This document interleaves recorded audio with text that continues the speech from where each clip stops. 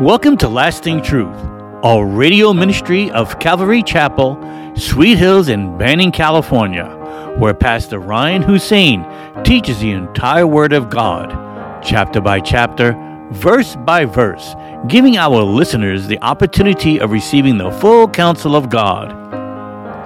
In today's program, we are studying the book of Acts, chapter 27 and 28. Here's Pastor Ryan. I'm just amazed. The worship is undoing me down here. I can't stop crying like a baby. It sounds so beautiful inside here just to hear you guys praising the Lord. But we have so much to be grateful for. First, our salvation, without a doubt. Where would we be, right? But also what He has been doing in our lives ever since that day of salvation. He's done so much. As you know, last week was in Bangor, Maine, and that too was just a blessing from the Lord. It's a miracle that the Lord would call for Clarissa and I to go with Pastor Ken Graves there at Calvary Chapel, Bangor, Maine, and be able to do a men's conference last Saturday, and then his 3 Sunday services. So that was really special and a wonderful time. Clarissa was able to do some worship there for the services, and she sang great, and it was just a wonderful time. The people there are so sweet, so tender. They love the Lord. They're so hardcore for Jesus Christ, and they're so aware of the times that we're living in because their church was targeted by the governor of Maine, and so I think there was 2,000 cases that were brought up from Calvary Chapel, Bangor, Maine, that were heading to the Supreme Court concerning the closing of churches and closing down. But I guess the time frame of the closures of the church had passed, and so the Supreme Court didn't have to address the case. But very, very, praise the Lord. And so Going there, I felt like, Lord, I'm preaching to the choir, because we're a church who preaches the gospel, but also lets everyone know what's going on in the world around us politically. And so I felt like, what can I add to what they have already received from? And I think Ken's one of the best teachers in the Calvary movement, a man's man, great guy. And so as I was praying, the Lord just shared with me to share what I feel, what He has taught me is a need for men within the body of Christ. Some of the things that I've, as a pastor, witnessed that is a need within men and their walk with the Lord. So I kind of focus on those issues, and Saturday turned out to be a really good time with the men. There was a packed house. His church, I think there are around 2,000 people. So the men's conference was completely packed, and a lot of pastors from the area, that church, Ken sent them out, and so they kind of all come back for that reunion. And the Lord really moved powerfully, just telling the guys to be the men that God has called us to be, to take our roles seriously, to take our devotion seriously. Now is high time for us to awake. I shared with them Romans 13 and how the phrase, now it's high time, it means that what should have been done long ago, it's time to get that done. And so there's a lot that should have been done a long time ago in our personal walks with Jesus that we should start getting to. And so that's kind of where I headed towards. I shared with them about being confrontational, and how I think there's a problem within the church that men are not confronting issues that God is calling them to confront. Whether it's confronting the fact that we're called to love our wives as Christ loved the church, to wash them with the Word of God, whether it's sin within our children that we're not dealing with, we kind of just ignore, brush it under the carpet and hope that God will just take care of it, when all the while God is saying, no, I've commanded you to do something you're not doing. So my whole thing was just to get men to do what they're supposed to do. And there was another wonderful pastor that I met who also taught alongside with me, a brother named Bill from Calvary Chapel, Detroit, Michigan. And he was just a great guy. He was 7 foot something. He played semi pro basketball in Brazil and in Germany. So we just had a wonderful time getting to know each other, and he's a great guy. But Pastor Ken caught us by surprise and did a asked us questions in front of the men. Like how, he had a list of questions that he asked, so, to edify the men. And they were really good ones. And so I'm going to see if I can remember any of them. I think, in my walk with the Lord, what were certain things that have helped me all these years to stay strong in the Lord? And I was reminded of the time early in my walk where someone said, keep a bookmark in the Gospels. Keep a bookmark wherever you're reading, in your daily reading, just make sure you have a bookmark in the Gospels. So you go from Matthew to John, and when you're done with John, bring it back to Matthew. It's good to see the life of Jesus in your personal life. And so I shared that, and just some other things that were really cool. And so there was a lot of male giggling and a lot of testosterone, and we had fun. The lobster was tender and sweet like the people, and a lot more inexpensive than here. The clams, oh my goodness, lobster rolls, the rivers that are there. It smells mountainy, the pines, the trees. When you're driving down the highway and the breeze, it blows the leaves onto the road. It's like fairy tale. They're just floating, and you're just like, oh my gosh, God, you're so good. You're just so good. So it was a really sweet time, and a lot of hanging out. They're great hosts. They live like in a cabin in the woods that's looks like a fairy tale. Looks like where Hansel and Gretel lived, And it's just stunning. Maine is so beautiful, And so that was how our time was. But it's Thanksgiving, right? Let's pray and get into. Father, we thank you this morning for your goodness towards our life. Oh Lord, for all that you have done, Lord, we're going to spend eternity giving thanks, for you're worthy of it. And this morning, Lord, we want to give you thanks for our salvation, that our names are written in your book. We want to thank you for this church family you've given us, the Little Lambs, this new church building with classrooms for the kids, place where we can meet and fellowship. We're just so grateful, Lord. And we also thank you for our country, Lord, even though it's being attacked from within in so many ways. Yet, Lord, your grace has shined upon it, and we pray for it. Lord, that there would be a revival of your word and of your morals. And so this morning, be with us, Lord. Holy Spirit, speak to us. I can do nothing without your strength. So help me, Lord. May it be all of you and none of me. In Jesus' name we pray, and together we say, Amen. All right. Here's my Thanksgiving message. Are you ready? In 1620, yes. The best commentators, those Puritan guys can really teach back then. In 1620, English families known as Pilgrims seeking religious freedom in the New World sailed on the Mayflower ship for 10 grueling weeks across the Atlantic and landed on the shores of Massachusetts in November of that year.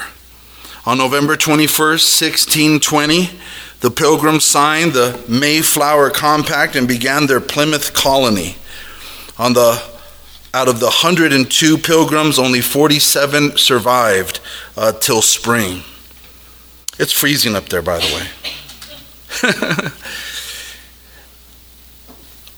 way. At one point, only half a dozen were healthy enough to care for the rest. In the spring of 1621, the Indian Squanto came among them and showed them where to catch fish, plant corn, trap beaver, and was their interpreter with the other Indian tribes. Governor William Bradford wrote, "The settlers began to plant their corn, in which service Squanto stood them in good stead, showing them how to plant it and cultivate it. He also told them that unless they got fish to manure this exhausted old ground soil, it would come to nothing. In the middle of April, plenty of fish would come up the brook, and he taught them how to catch it." Squanto had been kidnapped 15 years earlier and taken to Spain. and then to England, and then he was able to escape back to America. During his captivity, he learned English, and through a Spanish friar, he learned about the Lord.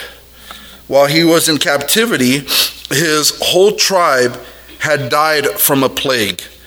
And so the providence of God was on Squanto.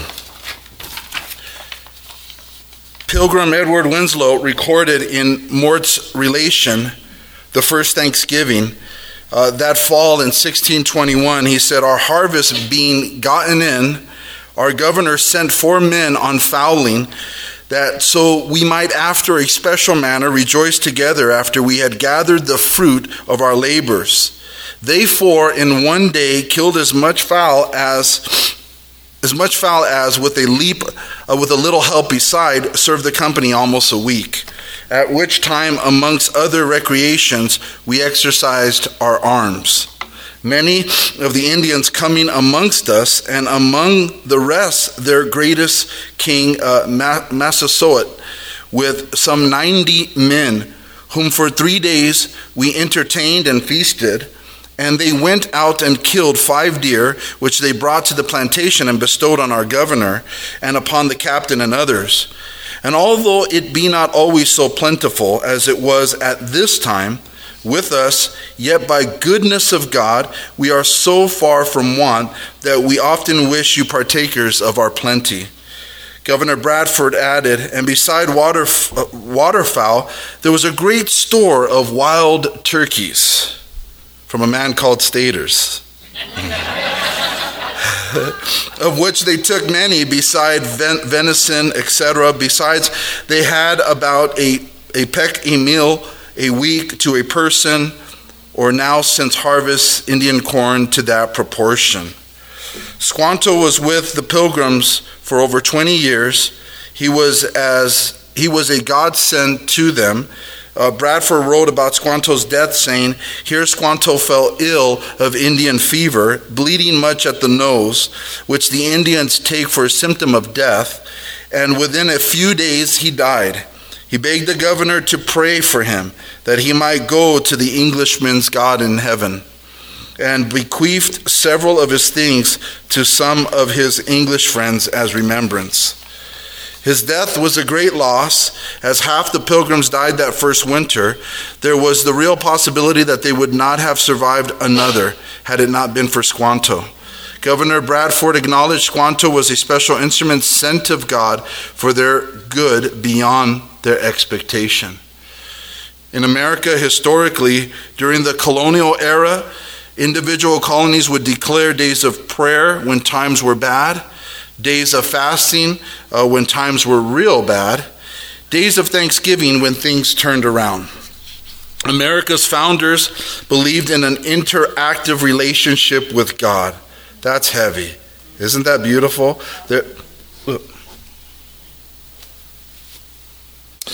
They believed in an interaction relationship with God. So how the people honored God, so went the country. That's how they believed, that they were really connected to the Lord in that fashion. They believed if people sinned, he would call them to repent. If they did not repent, he would let judgment come. And when they repented, he would send deliverance. After the Declaration of Independence was proclaimed July 4th, 1776, the first National Day of Thanksgiving was declared by the Continental Congress on November 1st, 1777, to celebrate victory over the British General Burgoyne at the Battle of Saratoga. They said the grateful feeling of their hearts join the penitent confession of their manifold sins, that it may please God through the merits of Jesus Christ mercifully to forgive and blot out of remembrance, and under the providence of Almighty God, secure for these United States the greatest of all human blessings, independence, and peace. Abraham Lincoln proclaimed the first annual Thanksgiving. This is why we celebrate it every year. It was October 3rd, 1863. He said, in the midst of the civil war of unquelled magnitude and severity, I do therefore invite my fellow citizens in every part of the United States, and also those who are at sea and those who are sojourning in foreign lands, to set apart and observe the last Thursday of November next as a day of thanksgiving and praise to our beneficent Father who dwelleth in the heavens. And I recommend they do also with humble penitence for our national perverseness and disobedience. Oh my gosh. We need that kind of president, don't we? Whew.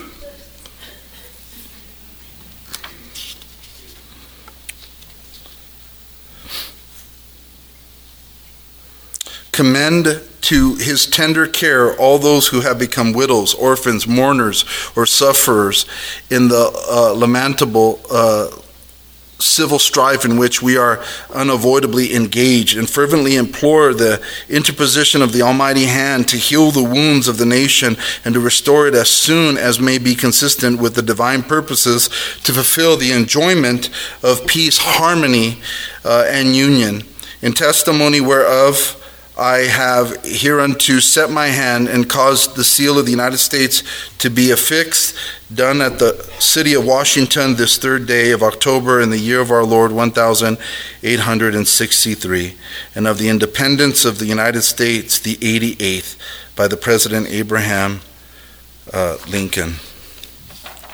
Pretty cool, huh? For all of our country's faults, I'm blessed that our country has righted so many of those faults. Amen? Amen? God calls us to forgive. We have a great country. That's why everyone's trying to get here in any way, any means necessary. It's such a wonderful place in comparison to the rest of the world. God calls us to be a thankful people. And I believe that this Thanksgiving is probably the most serious Thanksgiving of all the Thanksgivings in my life. I'm 46 years old. I've been born since 1975. Since then, yeah. Well, anyways. But things are so serious in the world. And so it makes this Thanksgiving more special, more serious, more somber, more for us to really consider God when so many people have turned their backs on God in our country. We need to be those that praise the Lord, give him thanks. The psalmist wrote in Psalm 107, verse 8, or verse 1 through 6, he said, "Oh, give thanks to the Lord, for he is good, for his mercy endures forever. Let the redeemed of the Lord say so, whom he has redeemed from the hand of the enemy and gathered out of the lands, from the east and from the west, from the north and from the south. They wandered in the wilderness in a desolate way. They found no city to dwell in, hungry and thirsty. Their soul fainted in them. Then they cried out to the Lord in their trouble, and he delivered them out of all of their distresses." We give thanks because he saved us. He saved us. In that same psalm, verse 8 and 9, it said, "Oh, that men would give thanks to the Lord for his goodness and for his wonderful works to the children of men, for he satisfies the longing soul and fills the hungry soul with goodness." So we have a lot to be grateful for. And then we're reminded by our Lord, because we're Christians, to love him with all of our heart, but then to love our neighbor as ourselves. And that's what Thanksgiving is also about, giving God thanks, but also sharing with our loved ones, with our friends, with those who are lesser off than us financially, to remember the poor. That's the call of the Christian as well. So consider that this Thanksgiving. Jesus said in Luke chapter 14, verses 12 through 14, he said, "When you give a dinner or a supper, Do not ask your friends, your brothers, your relatives, nor rich neighbors, lest they also invite you back and you be repaid. But when you give a feast, invite the poor, the maimed, the lame, and the blind, and you will be blessed because they cannot repay you, for you shall be repaid at the resurrection of the just. Is anybody convicted by that verse? We tend to invite those that we are accustomed to, those that we hang out with regularly. But it's a reminder not to click up. To say, Lord, I'm here, but I'm open to invite someone who may need an invitation to a dinner. That's what Thanksgiving's about as well. To share in the things that God has blessed us with. Amen? All right, turn with me in your Bibles this morning to the book of Acts, chapter 27. And give me an amen once you are there.